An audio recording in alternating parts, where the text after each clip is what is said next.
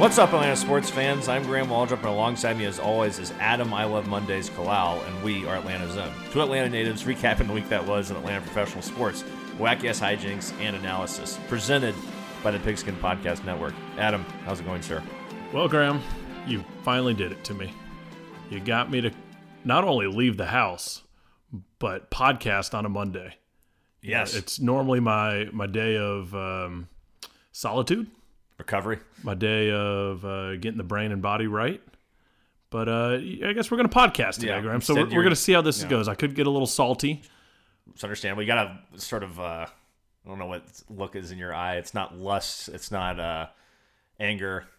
I would say it's a little bit of, well, yeah, maybe a little bit of anger, maybe a little bit of malice. I think malice is a good word to describe how you look right now. You're just looking at me shaking your head with this just squinty-eyed look, like Clint Eastwood or something. We're here.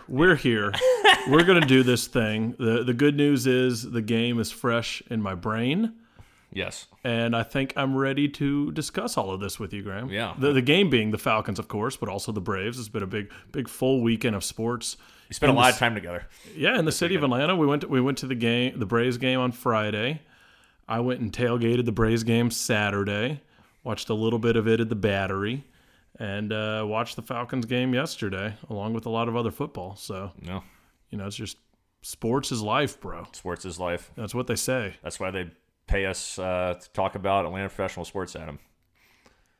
That is why. That is why. Yeah. Because we do enjoy it. We do enjoy it. And we show up most every week and have been showing up most every week since 2017. It's just like, here we are. Let's put these mics in front of our faces and, talk about something. Right. See where it goes. Do you feel like you're about to have an existential crisis? You're like going through, I could see like you're talking about the last 5 years since 2017. I just saw like all these thoughts racing through your mind. Your eyes were flickering a little bit like, God, what have I been doing?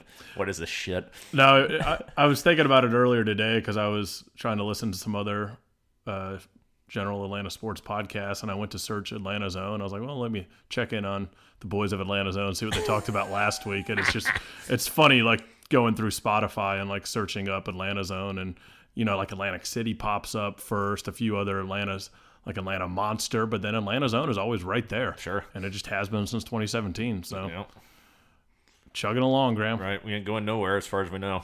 Well, knock on wood. Knock on wood. All right, let's jump into this Falcons game, Adam. Another brutal, devastating loss. But it was like inverse of week one. Week one was we blew it. Week two was we mounted a very, very impressive comeback against the defending Super Bowl champs and came up just short.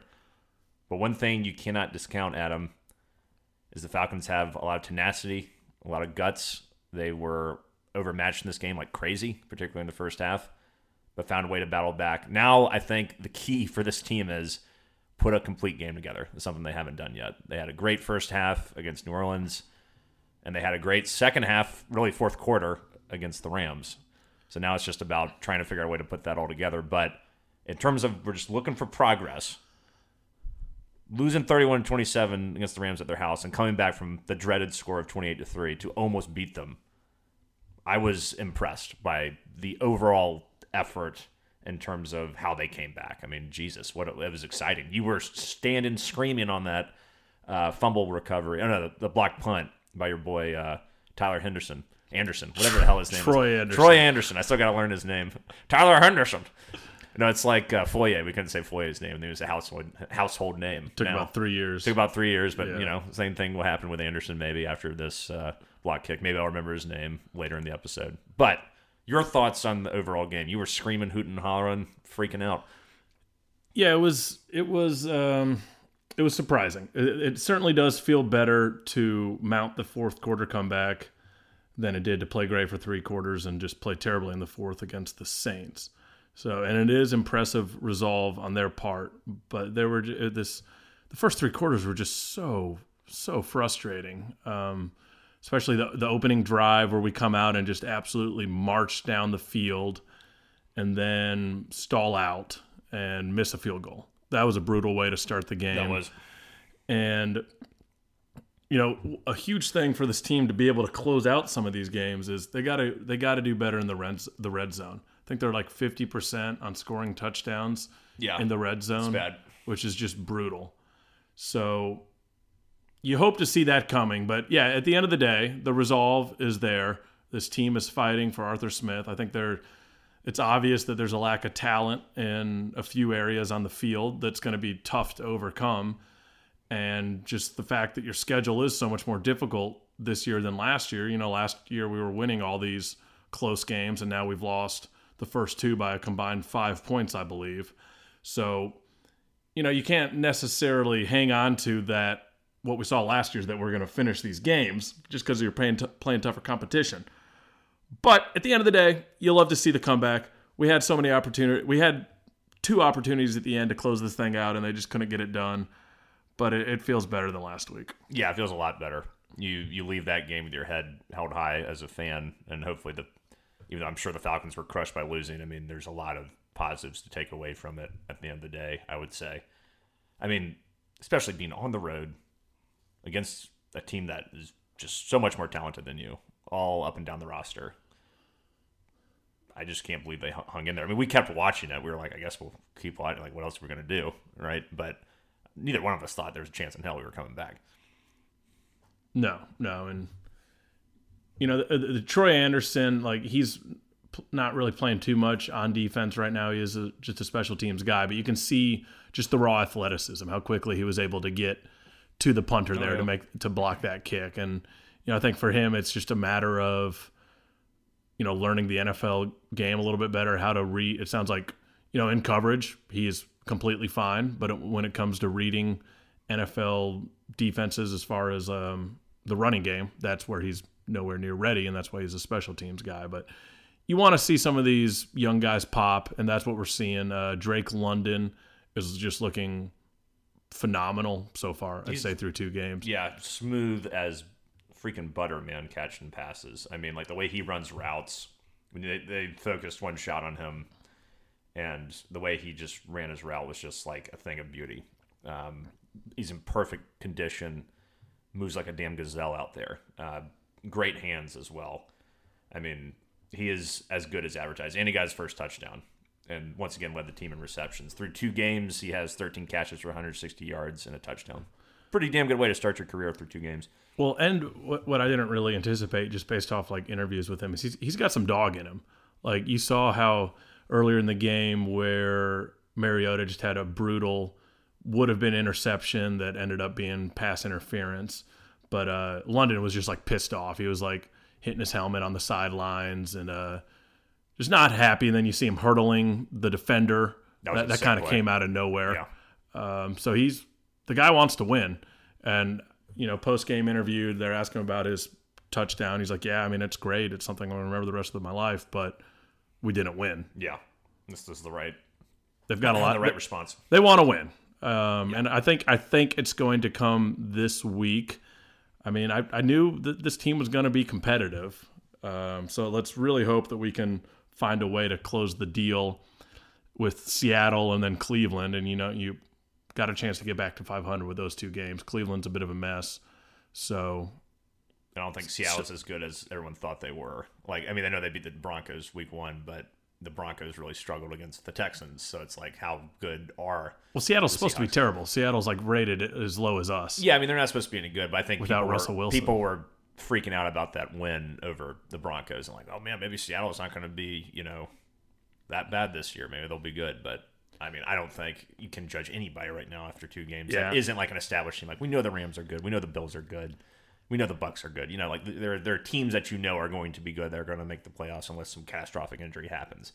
With teams like the Falcons, the Seahawks, Cleveland, without Deshaun Watson at this point, who knows? Those games are probably going to be toss-ups, probably going to be competitive games, but you have a much better chance of winning them than you did against the Rams this week, or last week, I should say. A couple things that were a little disappointing this week was to see the regression in terms of the positives we saw week 1 with the running game and the offensive line play as a whole. Sack numbers aren't crazy. I mean, Mariota's going to do a better job getting rid of the ball than Matt Ryan did.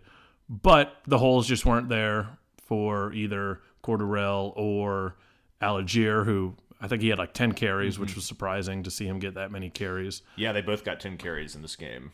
You couldn't really run the ball that much when you're down that, down by 25 points though. So it's like, and yeah, you're right. Cordarrelle couldn't really get anything going. This Rams defensive line really shut us down.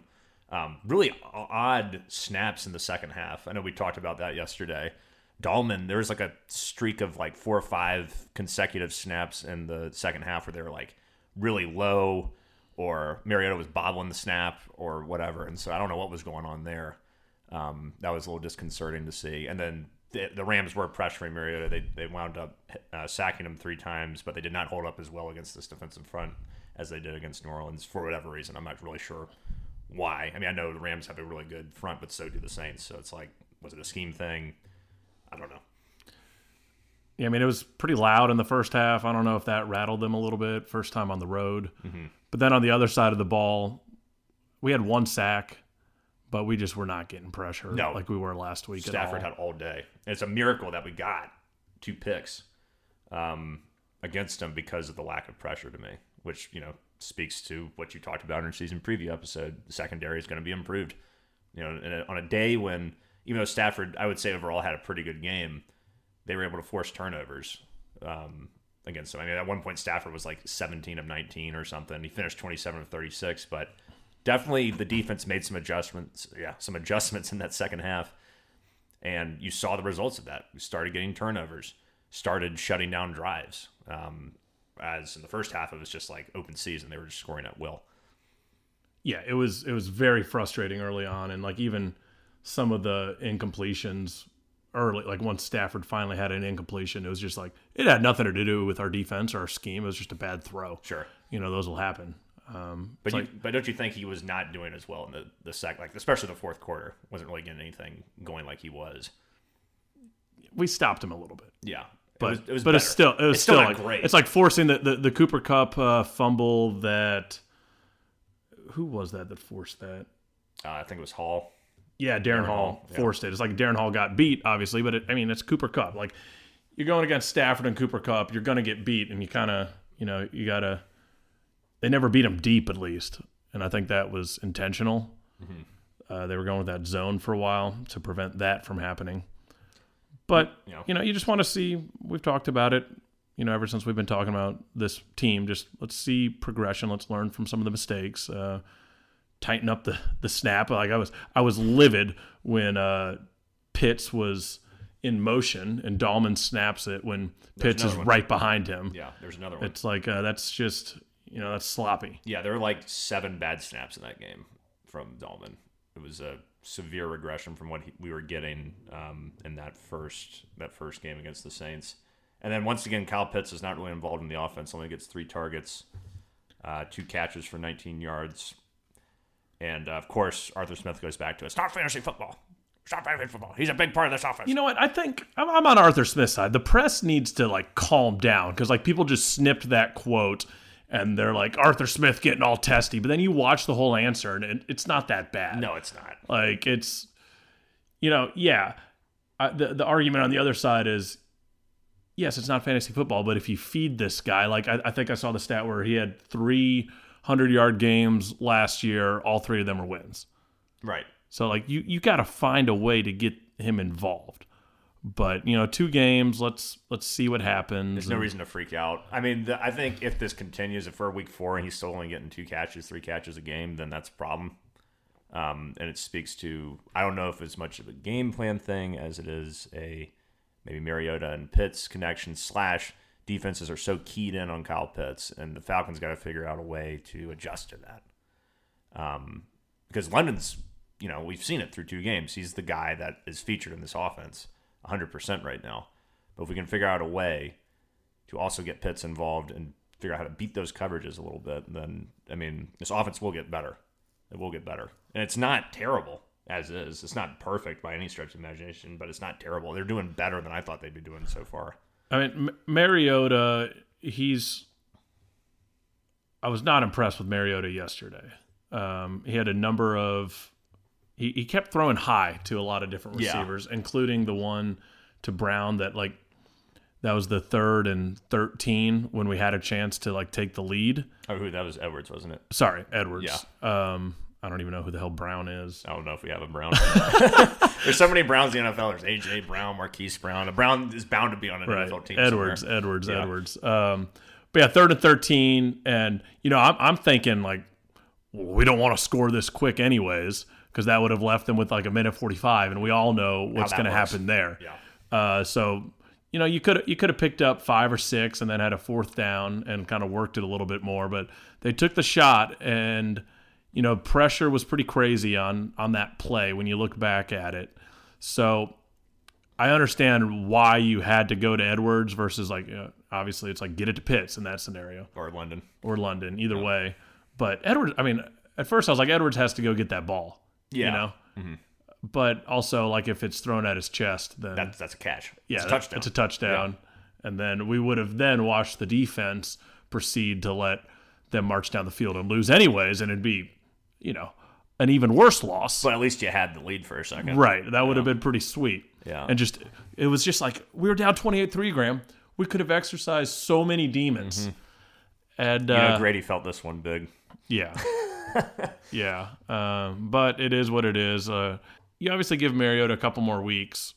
He's like learning the offense as well. He's just an inconsistent, mediocre quarterback. I mean, I think that's what we have to realize. If that is what it is, then I'm ready to move to Ritter and see what we got there. There's a reason he lost his job to whatever his name is, Tannehill. If we lose to the Seahawks, it's Ritter time. I'm not opposed to seeing Ritter, and I know I was very opposed to seeing Ritter this early in the season before the season started because I thought our offensive line was just going to be shit, and maybe it is. I mean, it's still hard to tell after 2 games, but they're a lot better so far than I thought they'd be.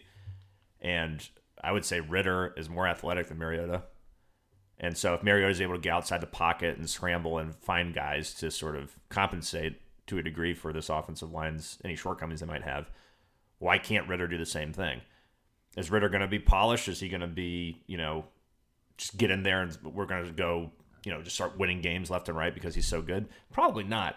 But if it gets to a point, yeah, I agree. If you lose to the Seahawks, especially if you lose to the Seahawks and the Browns, what have you got to lose? And it's not like Marcus Mariota's getting absolutely destroyed out there. Like he's not getting sacked 8-9 times a game or 7 times a game like Matt Ryan gets, or getting hit a bunch either. Like I said, another thing, he's not getting really hit that much. Like there was times when Matt Ryan didn't get sacked. Like he only gets sacked 3 or 4 times, but he was hit like 10, 11, 15 times a game.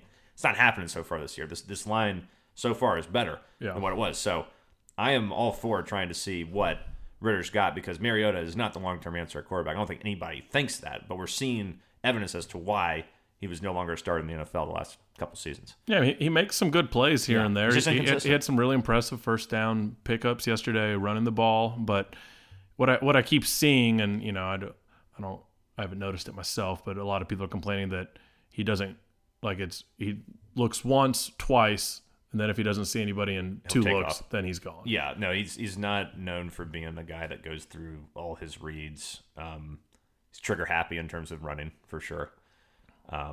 So, yeah, I mean, I am definitely, after 2 games, so much more in favor of seeing Ritter earlier than I thought I'd be. Like, shit.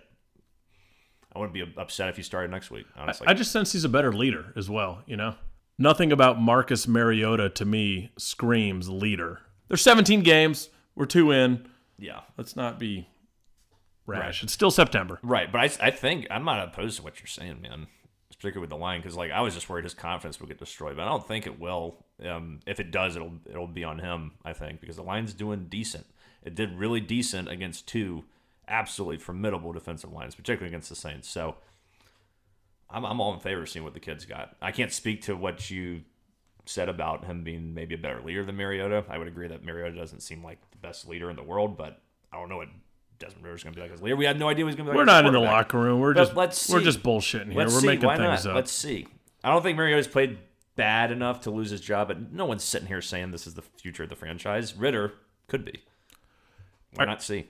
Graham, I need you to talk me through a scenario. Okay. Because this might be like a sabermetrics type thing. Yep. Did they call it sabermetrics in football as well? They might. You can also use the term advanced analytics. It's probably analytics. Okay, so this is the scenario. Falcons are down 31-17. We had just scored to Zacchaeus, and our defense actually stopped them because Stafford had a pretty bad throw on third down. So they're punting. This is where Troy Anderson gets the block kick, and that makes it 31-23. So we're down 8, and we go for 2. Why is that the right call? Well, I would say the one reason could be, so let's say you kick the extra point. You're down by 7 at that point. Correct? So you're going to have to, if you score again, hypothetically, and you kick the extra point again, you would tie the game. Or you can go for 2 at that point and be really, ballsy, right? I think doing this, what Arthur Smith was thinking was, if we don't get it, then we'll have to try and get it later if we're able to hold them. But if we get it now, then we can just win with an extra point later if we score again, if that makes sense. That was my take from it. I didn't necessarily disagree with that rationale. I think it's I actually think it was pretty smart, lower pressure situation. If you make it, great. You're an advantage to potentially win the game on the next score. If you don't make it, well, now then crunch time is on. But I'd rather crunch time be on with 6 minutes left than no time left on the clock or 2 seconds or whatever, right? I could see it. And, I mean, everyone's saying it was the right decision, but it just seemed a little crazy to me. It's not something you see. Usually you see something like that at the end of the game. You do not see that early. But I think it was actually I think it was smart walking through the situation right there again. Well, if he's making the right analytical call, I'm happy with that. I just needed to wrap my brain around that one, Graham. Yeah. I remember we were both like, what the hell? And they're like, well, what? I was doing bad math because I thought if we had missed, we would be down 9. No, you don't lose a point if you don't get it. That would be fucking insane, though, if that was the case. Yeah. So I guess that's good that he's making the correct decisions after not going for it on 4th and 1 with a chance to win the ball game last week. Yeah. I think that was a sound choice.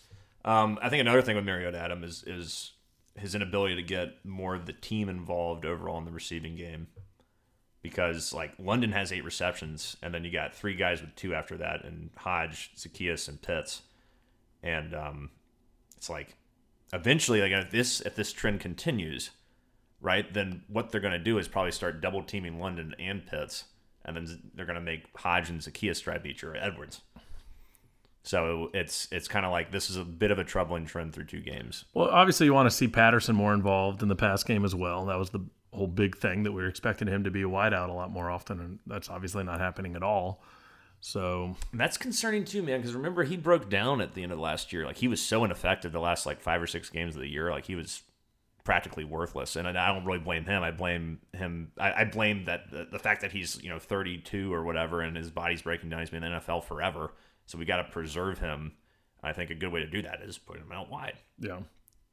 And it gives you a different look, right?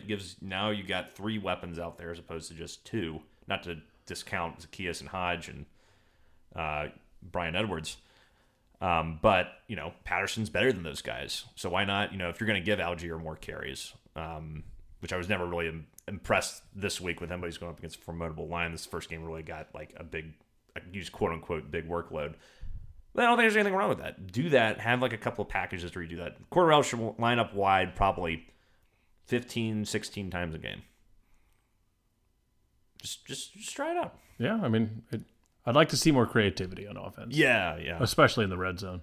Because you've got some of these big you saw what the Rams did. They were just throwing fades, and they got 2 touchdowns off of it. We got London. We got Pitts. Do a fade. Why aren't we doing that? Yeah, that pass to Robinson was sweet. Yeah. He just absolutely destroyed Terrell. And it was a perfect play design, perfect throw, big body receivers, classic end zone play. It seemed like the Falcons just, even in the Matt Ryan era when we were a really good team, just seemed to struggle with those fades. We haven't been good with that since Tony Gonzalez was here, it feels like. But then you also see you see what the Dolphins did yesterday against the Ravens. They've got Waddle, they've got Tyreek Hill. They were I think Tyreek Hill was saying it was they were playing Madden out there. They would just every single play, one of them just streaks deep. He's bigger and faster than everyone else on the field. One of them would cut across. Just hit the open guy. And they were targeted 32 times. That's insane. Yeah, 32 times. Yeah. And Pitts was targeted 3 times yesterday? He was targeted a total of 3 times. So we've got a guy who is bigger and faster than everyone. Maybe let's just do that a few times a game. You know? Right. Do less.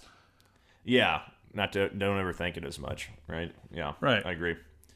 Yeah, looking forward to this Seattle game. Not that I'm looking forward to it, but we are looking forward. Why would you not be looking forward to it? A game that we should actually win, Graham. You're a Falcons fan. Oh, no. I mean, you need to be excited about games. I'm looking forward to it, but when I was using it there in that context, I was saying looking forward to, like, we're looking ahead is what I meant to say. But I said looking forward because I'm a dumbass. So. But you're doing both. Sure. Yeah, I'm excited about the game. Two for one sort of deal. So, yeah, looking at the Seahawks, they just lost to San Francisco. Got their asses kicked, 27-7. The game is in Seattle. Difficult place to play. We all know this. Still is. I mean, that game against the Broncos, man, it's like the damn decibel meter was going to get broken. They were loud as all hell. But, you're getting a matchup of two mediocre quarterbacks in Mariota against Geno Smith.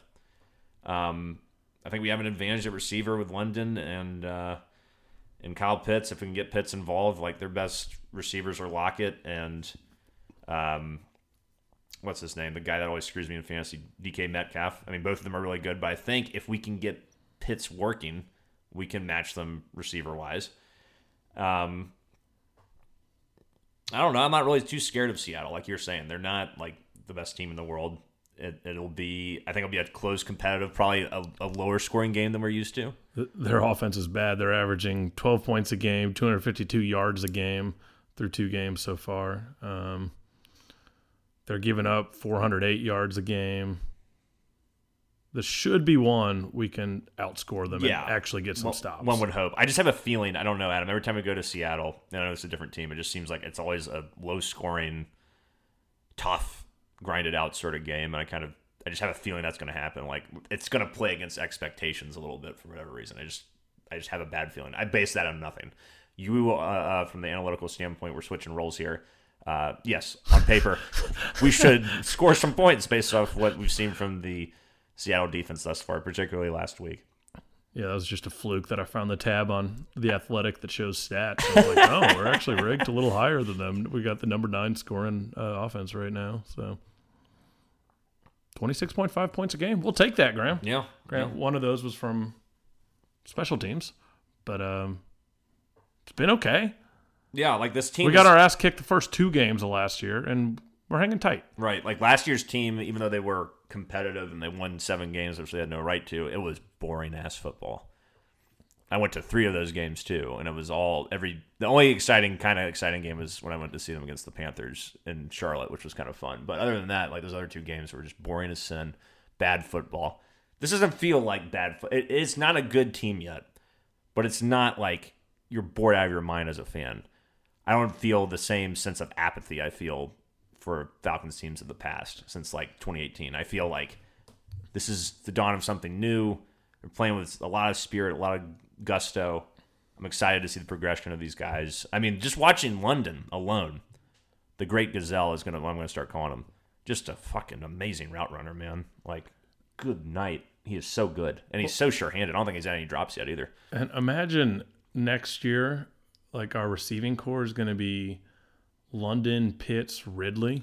I don't think Ridley's coming back. Why not?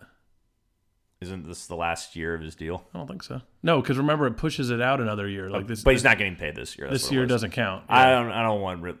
I mean, yes, on paper that sounds great. If Calvin Ridley is Calvin Ridley, but all his struggles last year and then the gambling thing, his head's not on straight. The gambling thing is so dumb now. It is when dumb. you look in comparison to what other people in the league are doing. It is dumb, and we haven't talked about this, and I think we just should do it now. Let's rip the Band-Aid We've off. talked about it. We haven't talked about it really on the show. We've talked about what? Talked about how like Calvin Ridley gets suspended an entire season for gambling. And not even gambling against his team. He bet on the Falcons, poor bastard. And gets no money, gets suspended for an entire year. We all know what Deshaun Watson has done. Gets suspended 7 games, gets a fully guaranteed $250 million contract. It's total bullshit. Yeah. I mean, that's why, like, now looking at what Ridley did in a new light, it's like, who cares? It's really not a big deal. No. I mean, especially with how the NFL pushes DraftKings and like betting. Like, I get the general concept of you don't want your players like betting on the teams just because like then there's all this. Well, is he trying to win? Is he trying to lose? Integrity of the game stuff. Yeah. But he was betting on the Falcons. Yeah, a shitty Falcons team. Right, and it's his team. 4-game suspension. Yeah. Move on. Not the end of the world. Doesn't need to be this brutal. But the idea, and I forgot about him until today. I was like, shit, man, if we get him back, ooh. Yeah. That is Julio, Roddy, and Tony Gonzalez all over again. You know? Yeah, it certainly could be. Could be. It's just and like that was a good time in Falcons history. That was nice. But yeah, it just speaks Need a quarterback, though. Right. But it just speaks to I don't even want to call it hypocrisy, but it's just like kind of insanity of the NFL in terms of how it rules in these matters. Greg Hardy throws his girlfriend on a pile of loaded assault rifles and shotguns and beats her. It's fine. Go play for the Cowboys after like a 3-game suspension. Calvin Ridley gambles. 2 games on the Falcons, suspended without pay for a year. It's just nuts, man. Who makes these decisions? I think they push it off on like arbitrators and stuff like that. I guess, and I can see the argument of someone saying, well, like, the domestic violence stuff doesn't really impact the game versus what Calvin really does, but like I think it impacts the game. It impacts the image of the game, and just morally, it's just horseshit that this ruling is what it is compared to guys like Greg Hardy, guys like Deshaun Watson. It's nuts. Yep, I agree, Graham. Yep. Any other Falcons stuff you want to cover? Somewhat Falcons related, Graham. Okay. I got to get you on the record, though. Matt Ryan. Not good. 0-1 through his first 2 games with the Colts, who were supposed to have such an amazing offensive line. Although from kind of perusing Colts Twitter and Colts Reddit and whatnot, no one's really blaming Matt Ryan. It seems like people are blaming the receivers and offensive line, that's a story old as time. Yep. We get that. Yep. But I will say he was sacked 5 times against the Jaguars. He had 2 drop touchdown passes in that first game against the Texans. So if even one of those had been caught, they would have won. Mm-hmm. I will not say I watched either game, so I can't really comment. But I definitely think, from what I've heard and just looking at, not even the stats, but just knowing Matt Ryan, I feel like it's not his fault like it usually is. I think he had 3 picks. He did throw 3 interceptions, which isn't good. Which was allegedly the first time he's ever done that in his career. He's had more than 3 interceptions. He threw 5 against the Cardinals in 2012. I remember it like it was yesterday. Well, I don't know where I saw that stat. And with the power of the internet, you can just look that shit up. Matt Ryan, 28 of 46, 301 yards, 5 interceptions.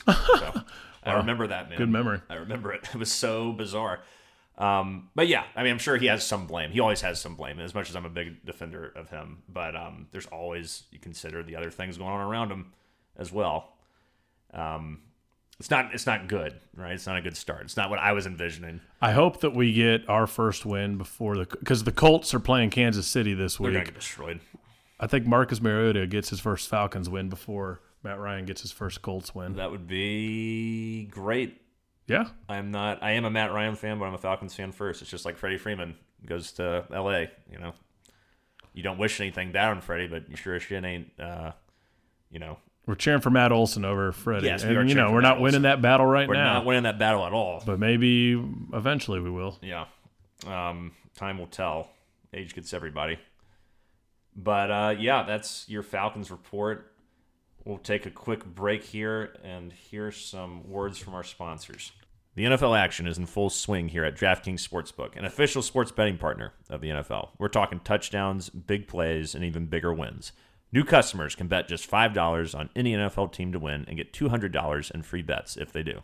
If that's not enough, everyone can boost their winnings with DraftKings stepped-up same-game parlays. Right now, for every leg you add, you can boost your winnings up to 100%, with payouts bigger than ever. Why bet on football anywhere else? To make things even sweeter, you can throw down on stepped-up same-game parlays once per game day all season long. Download the DraftKings Sportsbook app now and use promo code TPPN to get $200 in free bets if your team wins when you place a $5 bet on any football game. That's code TPPN only at DraftKings Sportsbook, an official sports betting partner of the NFL. Minimum age and eligibility restrictions apply. See show notes for details. Adam, lately I've been listening to a lot of Bob Dylan, and it's been great. One reason that it's been great to listen to is not only because Bob Dylan is the greatest songwriter of all time, but because I use my Raycon wireless earbuds to listen to him. Raycon's everyday earbuds look, feel, and sound better than ever, with optimized gel tips for the perfect in-ear fit.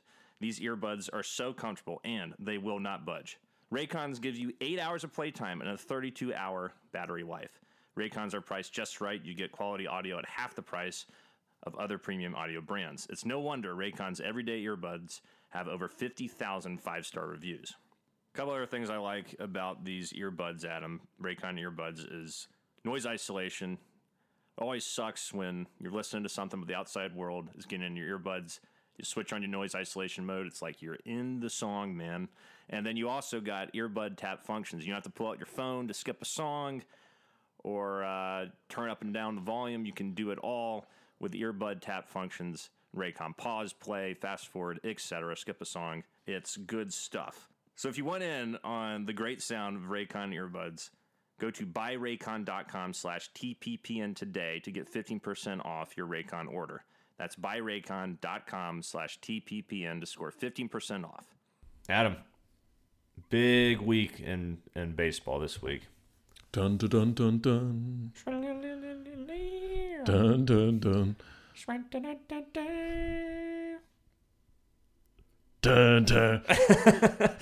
For those that don't know, that's the Madden 2005 intro before a game starts. It's awesome. Big week because you're in the championship for fantasy baseball, Adam. That's what we're here to talk about. That's what the people want to hear about. I just draft well every year and make some wise free agent pickups, and you just stay the course. Yeah, it's as simple as that. Why isn't everyone winning fantasy baseball championships every year? I expect to be here every year, just like the Braves now. Just like the Braves. If you don't get to the championship, it's a disappointment. Agreed. I'm glad you had that mindset. And that seems to be the mindset of the Braves. They rebounded from a tough West Coast road trip where they went 4-4 to come back home and sweep away the Phillies in decisive fashion, I would say, pretty much every single day of that series. 3-game sweep felt good. The Braves lost no ground on the Mets. Braves are at 91-55, 1 game back of the Mets at 93-55. Mets have just an obscenely easy schedule until they come back to Truist Park at the beginning of October. But, we play the Nationals next. And that's the Phillies and the Nationals again before we see the Mets. So we should be right in lockstep with them. We'll see what happens. But it was good to also establish dominance over Philly. I think that was important because you may see them again in the playoffs. And if you do, it will be in that same environment. And this was a big series for them because they're only 2 games up on Milwaukee for the 3rd wildcard spot. And Milwaukee also dropped some games. I don't think they really lost any, or they didn't give up much ground, if any, to the Brewers. But this is a series where they really needed to win, I think, to establish kind of like if they had taken 2 or 3 from us, they'd be 4.5, 5 games up on the Brewers. They'd have a little padding. Now they have no padding. And so it was great that we got a desperate team and we kicked their ass. And one guy, it wasn't like we beat him like 12-2 every night, but we were the superior team in every game, clearly. And one guy who really got it going at him was Ronald Acuna Jr., America's hero. Woke up from his slumber and had just a fantastic game on Friday where he had the go-ahead home run, drove in all 4 runs on Saturday as well. He had another home run that night and made an unbelievable diving catch against Bryce Harper in right field. Big series for him, especially when a lot of guys are still kind of struggling, like your Matt Olson's in particular. Austin Riley still kind of. It was great to see Ronald step up and put the team on his back to get a series victory. Yeah, that's how you know that this team is freaking good, man. Like the fact that our 3 and 4 hitters have been doing squat in September and we're still winning. Yeah. Because then you get, getting Acuna, if Acuna can be 80% of Acuna, that would be massive. When he hit that home run Friday night, that was just like, I have not seen that clutch home run from Acuna in a while. Yeah, same. Opposite field, too. Yeah. So it was fun to be there Friday night. It was great to see that huge 6-run inning that just completely turned the entire series. Because before that inning, it was like, I think that was Ranger Suarez. Yeah, he just mowed us down. Who hadn't been that good all year. And He's not bad, though. It's not like he's a trash pitcher or anything. But we had 2 hits going into the 8th inning. Yeah, we did not look like the superior team. And it's like, shit, if we lose this game, then they got Nola against Odorizzi on Saturday. That's not looking good. That just wasn't looking good on paper. And then that 6-run inning happened, and things turned around. Yeah. Another thing that's great about Acuna right now is he's playing in right field, which means Contreras is being inserted into the designated hitter spot or catcher every day. And he has been, once again, hit a huge home run on Friday. He's just a beast, man. Friday and Sunday. Yeah. He has to be in the lineup every day. I think Snicker's starting to be like, okay, no more half measures. Yeah, I mean, Acuna being in the field changes everything. Yeah. Because then don't have to mess with Ozuna in left, and Robbie Grossman continues to be a solid contributor for us. Yeah. But yeah, Contreras and then d'Arnaud's kind of been heating up a little bit, so if you can get both those bats in the lineup. Yeah, Michael Harris continues to be an absolute beast. God, I mean, you just look at these September slash marks for him. He hasn't walked at all, but he's hitting .345 with a .672 slugging percentage with 5 home runs, 13 RBI, 1,017 OPS. I mean, Jesus, God. He should be hitting cleanup at this point. And he has been bumped up to 6th now. Yes. I'm glad they started to move him up. I was like, move this man up in the order. Tragic news, though, Adam, regarding Ozzie Albies. Comes back. We saw that the game he came back, got a big standing ovation. We joined that because we were in standing room only, but we would have done it had we not been.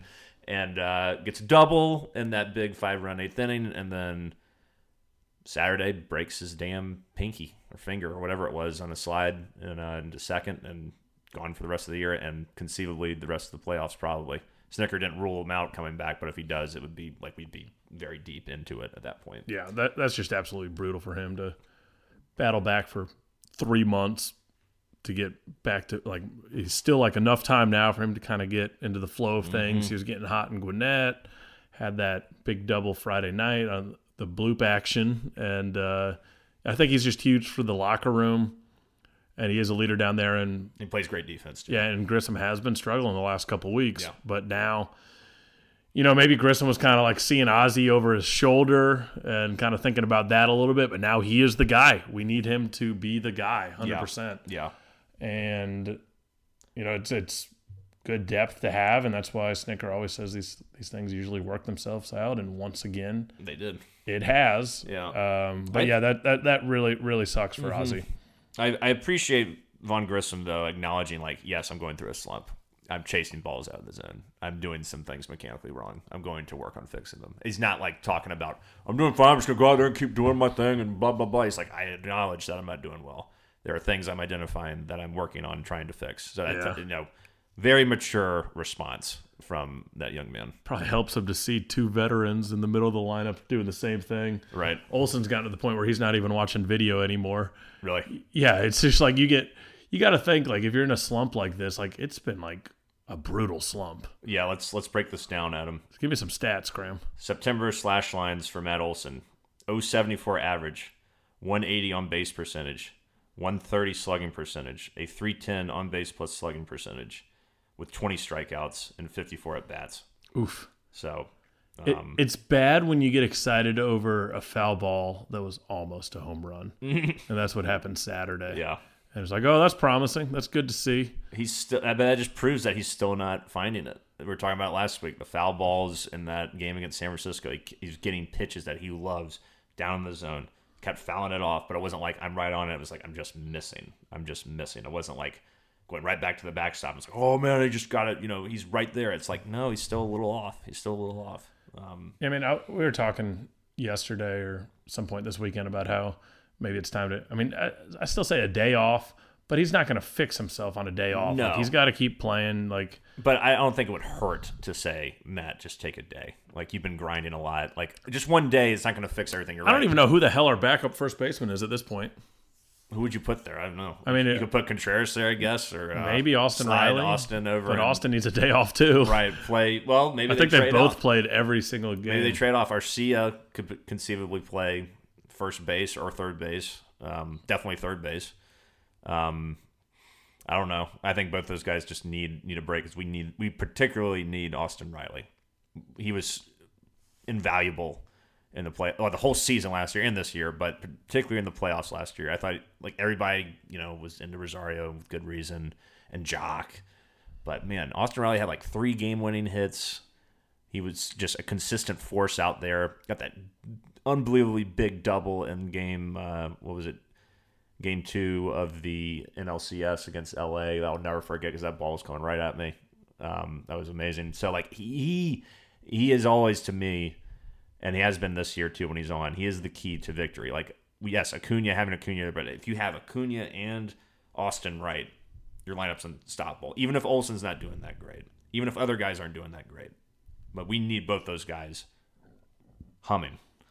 I think we've gotten to the point where, Riley kind of was our MVP all year, but now I think Michael Harris is our MVP. I would agree with that. He's just been unbelievably important. I mean, the team didn't really turn around when he came up, and his offense and defense have been second to none. He's been absolutely outstanding. He has never really gone through a prolonged slump either. Really, July is the only month where he didn't hit 300 or have an on-base percentage above 345. That's it. He had one kind of subpar month. June, 347 average, 574 slugging. August, 337, 589 slugging. We already talked about September. This dude is for real. He is, I would agree, this year he is the MVP. And defense he played. He almost got that home run. That would have been one of the greatest catches of all time. It was unbelievable how high he got up there. It was just timed perfectly, one smooth moment. Yeah. And he's pissed at himself for dropping it. And you love to see that. He got leather on it. You love to see that. He could have been like, oh, man, that was just a tough play. I tried. But he was like, I should have gotten that. Yeah. It's just so rare for Strider to give up a home run, too. Yeah. And, of course, Strider, God, he continues to just be unbelievable. Yeah, he is setting, he is now the fastest pitcher ever, Graham. In the history of baseball to get to 200 strikeouts. He just passed Randy Johnson. Did it in 130 innings. Randy Johnson was 130 and 2/3. Yeah, he's nuts. He's one of the best pitchers in the league. Yeah, he is definitely game 1 or 2 starter. There's no doubt about it. No doubt about it. Continues to just be an absolute force out there. And the thing is he has more strikeouts. So here's a crazy stat. Strider's 6th in the majors for 202 strikeouts in 131 and 2/3 innings. The pitchers that are ahead of him have all thrown at least 167 innings. So he's doing this at a faster clip than anyone in baseball. It's just absurdly good. And when he really learns how to throw a third pitch, good night, nurse. He might become the best pitcher in baseball. Yeah, it's people just don't see his fastball. There's guys out there that throw as fast as he does, but it's like a DeGrom-esque fastball that people just don't see well at all. His arm slat with that and his slider exactly the same, and that makes such a big difference. Like some guys, even if you're just a tick off with your arm slat, they can tell what pitch you're throwing. They're that good, but when he just does it perfectly every time, you're gonna get confused. Yes, you might guess right, but he obviously knows how to keep hitters off balance for the most part. Graham, I'm looking at the schedule that we got going right now. I think we got a shot this week to actually make some moves on the Mets. Because, they got 3 at Milwaukee. This is the one tough series they have before they play us. Yeah. They go to Oakland. Remember, our series with Oakland was kind of weird. It was bizarre, right? We had that one game that was 10-9. We just gave up huge leads. Yeah. And, it was so weird. And the Mets have been losing to some bad teams, so I don't think they're going to sweep Oakland. Maybe not, but yeah, the Milwaukee series will be of great interest. You're also, we were talking about Philly was desperate this weekend, but Milwaukee's also desperate because they're even more desperate because they're not even in the playoffs right now. Yeah, they're on the outside looking in. They're going to want to do everything they can to win and defend their home ballpark against the Mets. So yeah, it would be really great if we can get some help from Milwaukee. But obviously, we got to take care of business, of course, against the Nationals, of course.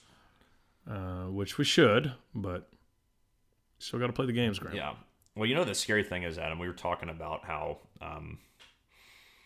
it doesn't really matter if you win your division. It matters if you have the top 2 seeds. The Dodgers have the number 1 seed locked up, lock, stock, and barrel. 101-44. I mean, they're ridiculous. Cardinals are only 4.5 games behind us. They're not, let's say if we win the division, right, it's conceivable that they could leapfrog the Braves potentially. 4.5 games with 3 weeks to go. I'm just saying they're not out of it. You cannot let up. I don't think there's a scenario where we would win the division and give up 4.5 games to the Cardinals. You're probably not. We're gonna have to win a lot of games to win the division. Yeah. I'm just saying it's a possibility. I see what you're saying. I'm just saying it's there are other things that people aren't talking about that are still mathematic possibilities out there, and the Cardinals are not slowing down. So take care of business. Yeah, that's all you got to focus on, right? You take care of business, you don't got to worry about the Cardinals at all. But it's just something I noticed when I was looking at the stats, the standings the other day. I was like, oh shit, we're only it's just 4.5 games back. I guess it's just the state of baseball right now, where there's not a ton of turnover, and which teams are good. It's like we're gonna play all the teams we hate. We got to play the Dodgers, might play the Cardinals.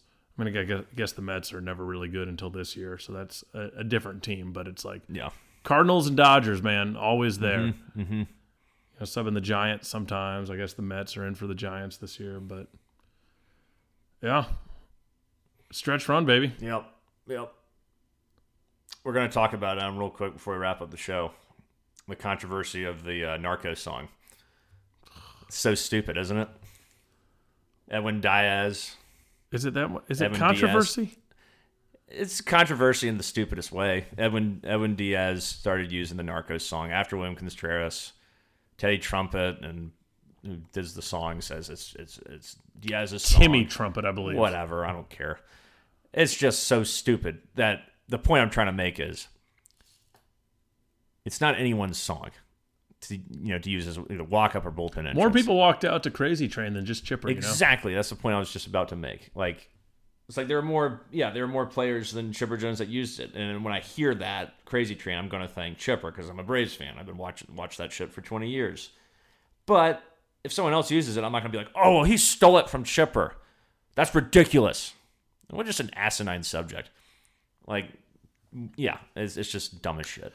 It has become more popular with the Mets, and it's certainly a cooler entry to have a closer doing it. But, it's great. But he can come out to what he wants. Exactly. I think it's dumb that now the Braves have a trumpet player as well. They're just trying to troll the Mets at this point. Yeah, I suppose. Yeah, but the Braves have become a very petty organization. But also, when Contreras hit those big home runs this weekend, it was cool to have that song played. Oh yeah, it gets you going. It's a lot cooler on a home run than it is on as a walk-up song. No doubt. Maybe he should change his walk-up song and just keep that as his home run song. Yeah. No, he shouldn't. He's got to just keep going. Working. Yeah, it's working. It's working. Don't mess with anything, Keep William. rolling with it. You're a beast. Thank God you brought that subject up, Graham. It wasn't worth talking about. Aren't you just going to edit it out of the episode? It's going to be great. We'll see, as always. Well, yeah, I think that covers it all, Adam, unless you have anything else you want to touch on.